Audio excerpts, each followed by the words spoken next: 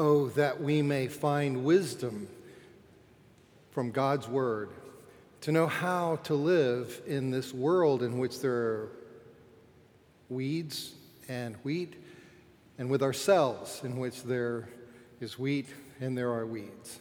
In the name of the Father, and the Son, and the Holy Spirit. Please be seated. And to find that wisdom, we return to Paul's letter to the Romans. We're in this gorgeous, delightful, delicious section in Paul's letter in which he is unpacking for us the significance of our belonging to the new exodus that God has accomplished through Christ. We saw in chapter 3 the redemption price that has been paid. Chapter 4, the empty hands of faith that we extend. The overture at the beginning of chapter 5 about how Christ's Passover sacrifice has justified us. The Exodus journey he is taking us on is sanctifying us, and all this in advance of sin's final removal. We are able to resist, and the journey to the promised land that will end in our glorification. Then at the end of chapter 5, the signal recalling Adam that what's happening isn't just for a little group of people, it's for the whole world. Then in chapter 6, at the beginning, the reminder that because our baptism has brought us into the Exodus story, out of Egypt, into the journey to the promised land, now sin has been reined in, and in advance of sin's final removal, we're able to resist its power. Then at the end of chapter 6, some thoughts about the need to make wise decisions in the wilderness. Not to go our own way, but to continue to follow the one who began the journey. Chapter 7, we have this strong acknowledgement that while the law shows us God's character, which is good, and by the way, is the pattern of life which will characterize us in the end, for now the law torments us by showing us just how far we actually are from God's design. And here in chapter 8, there's this great finale. Just as God's glory cloud, the Shekinah, did finally get Israel to the promised land, so now, eventually, the Holy Spirit dwelling now not just in front of us, not just to the side and to the rear, but now inside us and among us. God's people will finally get home to the glory that our loving Father has for us. And in today's portion, we need to ponder some seeming contradictory things that Paul says about the Spirit. On the one hand, the Spirit does this comforting, encouraging work to enable us to cry, Abba, Father. On the other hand, the Spirit creates in us this real discontent with the way that things are. And he's pointing us to wisdom. Now, I'm sure that I've mentioned in the past that I've learned most of what I need to know about people from Walt Disney's version of Winnie the Pooh and his friends in the 100-Acre Wood. I may have mentioned that one of the characters I identify most with is Owl. Owl tries to bring wisdom to every situation. Like the time he observes that Pooh has gotten himself somehow stuck in Rabbit's door. Owl, I say, are you stuck? Winnie the Pooh, so Winnie, no, just resting and thinking and humming to myself. Owl, you, sir, are stuck. A wedged bear in a great tightness. In a word, irremovable. Well, and then the whole troop undertakes to reverse Pooh's irremovability, and Gopher opines, well, the first thing to be done is to get rid of that bear. He's gumming up the whole project. To which Owl responds sagely, dash it all, he is the project. Well, the Apostle Paul is not unlike Owl, seeking to bring wisdom to every situation, including Rome, including our lives. Toward the end of this epistle, Paul says, I want you, at the end of all this teaching, I want you to be wise in what is good and innocent in what is evil. Now, it's the business of wisdom to know when one truth applies and when its seeming opposite applies. Just as the great song says, every gambler knows that the secret to surviving is knowing what to throw away and knowing what to keep. Because every hand's a winner and every hand's a loser. You got to know when to hold them, know when to fold them, know when to walk away, and know when to run. In biblical terms, it's knowing when the logic of the book of Proverbs applies. You know, the fear of the Lord is the beginning of wisdom, and so the way of the lazy is overgrown with thorns, but the path of the upright is a level highway. And when the logic of the book of Ecclesiastes applies, like, I considered all my hands had done, and the toil I had spent in doing it, all was vanity and a chasing after wind. Or when Jesus says, the one who's not for me is against me, and then turns around and says, the one who's not against me is for me. Like, what's going on? Well, it takes wisdom to know what's being said when and why and what I'm supposed to apply in any given moment. In today's epistle, Paul says two things about us that sound like they're in conflict, but they're both true and importantly so. The Spirit delights and the Spirit creates dissatisfaction.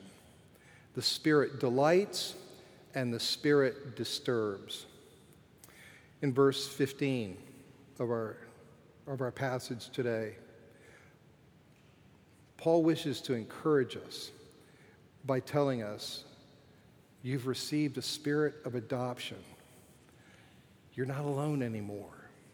And so we cry, Abba, Father. Christ died and received the Spirit so that God's personal presence could come into us and speak to us in our aloneness, that we're not really alone, that we have a Father who really loves us. It was in the wilderness that Israel came to know itself as God's firstborn. God took them out of slavery and into the wilderness so that they would come to know He loved them intimately.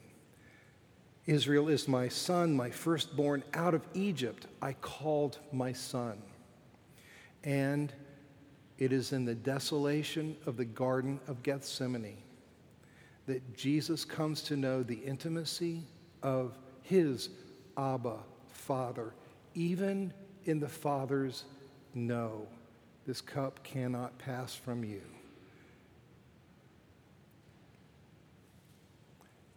There is where Jesus expresses His tenderest affection for His Father. He goes to the cross because He knows His Father loves Him.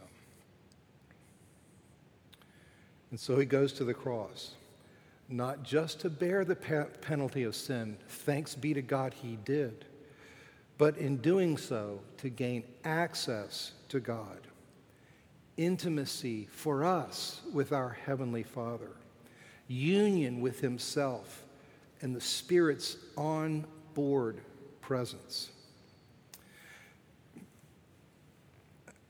Think of it this way.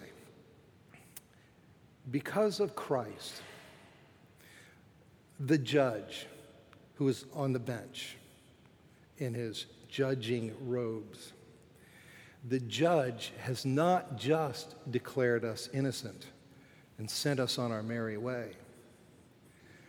The judge has taken off his robes and come from behind the bench. He's put his arm around us and said, I want you to come home with me. I want you to take my name and to inherit my estate. To this point, you've only known me as a frowning judge and a distant master.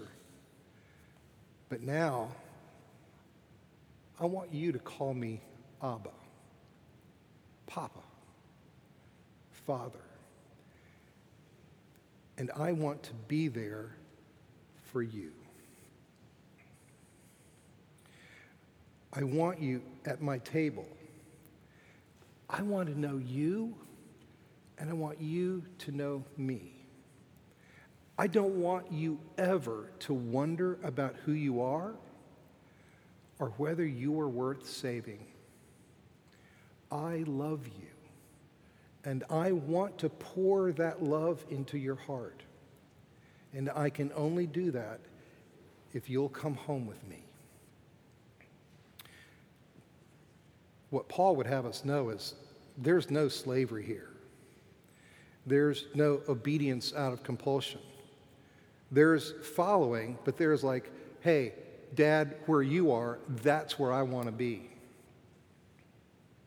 There's no fear here, no obedience out of fear of punishment. This is what the Holy Spirit does in you and me, to bear witness with our spirit that we are really His. But then there's the second thing that the Spirit does, and that is to create a sense of discontent. Because no matter how much we tell ourselves that our Father really loves us, there are those times, whether it's been prompted by somebody's slight, whether it's just been a bad day, whether we feel like we've messed up and how could anybody like us, or whether we're just tired, we'll wake up in the middle of the night and feel just crushingly alone. And it's like we feel the whole weight of the world. Well, you know what? That's part of the deal. The Holy Spirit even gives you that sense of, I'm not home yet. Look what Paul says down in verse 23. We groan inwardly while we wait for adoption, the redemption of our bodies. We've been given the spirit of adoption, so we cry out, Abba, Father, in a delighted way. But at the same time, we know that our full adoption isn't done until we've been glorified, until He comes back and we receive new bodies and the world has been made new. And everything has been made right again. And until that happens, we ache within, and that ache is good. Sorry. That ache is good. Embrace it. Be thankful for it. Be thankful that you just don't, who cares? The fact that you and I wake up in the middle of the night and say, life just weighs too much. It all hurts too much. That's good news. That's the Spirit who does that, the very same Spirit that lets you cry out, Abba, Father. The Spirit creates dissatisfaction as well as delight because we groan inwardly while we wait for our adoption. Now, for a few minutes, I have to channel Bishop N.T. Wright. The Bible's storyline, you have to understand, is about a creation that's good but incomplete. Verse 19 says that creation is on tiptoe. This is a wonderful Greek word. It's apakarodokia. It's from the head, like looking, thinking. And the whole creation is credited with like looking out on the horizon to see where are we going. And you know what the creation is waiting for? The revelation of the children of God. Adam and Eve named the animals and were charged with the ordering and the nurturing and protecting of creation. And according to the Bible, the healing of creation awaits the healing of men and women. The story is about a creation that's good, but at present is in bondage while it waits. The glory intended for the first humans was to govern the world with a wisdom.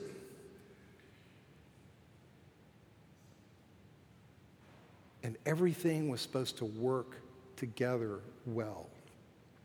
The result of the first rebellion was the invasion, the intrusion of corruption, decay, death, and the word that Paul uses here, futility. The same word that the Greek translators used in the book of Ecclesiastes when they got to vanity of vanities. All is vanity. Stuff that works doesn't work. So according to the Bible, as Wright elegantly puts it, as by humans came futility, so by humans shall come freedom. And a creation that is good, but groaning with the birth pains of the future world that will come is what we see around us. Paul sees the world in pain. Itself witness to the folly of the human race, from our use of every technology we've ever created to do as much harm as good. I don't know what your junk box looks like, but it's full of spam. These machines are supposed to help us communicate. And, well, at any rate, special place in Dante's hell. Making swords into plowshares. From all that to our inattention to God's provision, that creation itself be allowed a rhythm of production and rest. Because we run life at 100 miles an hour, 24/7, 365.25. It's 24 hours a day, 7 days a week, 365 and a quarter days, allowing for leap year. The good news is that God has placed within you and me a dissatisfaction with the reigning folly, futility, and vanity. What came alive in you and me when we discovered Christ, his victory over sin and death and destruction, that's the true future of the planet. What began in him in the darkness of the tomb on Easter Sunday night and has spread to us in our rebirth by the Spirit at our salvation and conversion, that will one day be the glory that covers the earth from sea to shining sea, from pole to pole. In the meantime, he has placed within us what he calls the first fruits of that new reality. In your own self, you have come to see the beginnings, and it makes you long for the completion. I better see it in terms of an engagement ring. You know, until there's an engagement ring, and this is really why the song "Put a Ring on It" works, and until there's an engagement ring, there's always a question about where this relationship is going. Once the ring is on, there's a promise of a wedding night. And once that hope has been born, the hope of the wedding night, the hardest thing in the world is to exercise patience. Am I right? You know I'm right. Here's Paul's message to us. The Holy Spirit is God's engagement ring. It's his promise that there's going to be a wedding night, and it's going to be amazing. Fireworks. In the meantime, it hurts so much to live in a messed up world because we know better. We know this isn't what we were made for. We know this isn't what the world was made for. And in Jesus and in what he is doing in us, a great exodus out of the Egypt of the whole world's enslavement to sin and decay and corruption and futility has begun. And in the meantime, wisdom. Rest in the spirit of adoption that you have received. Your heavenly Father loves you and loves for you to call him Papa. And don't despair at the middle of the night realization that you're not really home. Grieve at the world's and all of humanity's ongoing birth pains, but know that they are but birth pains. And entertain the prospect that you are still here because somebody else needs the hope that you can offer. In the name of the Father, and the Son, and the Holy Spirit.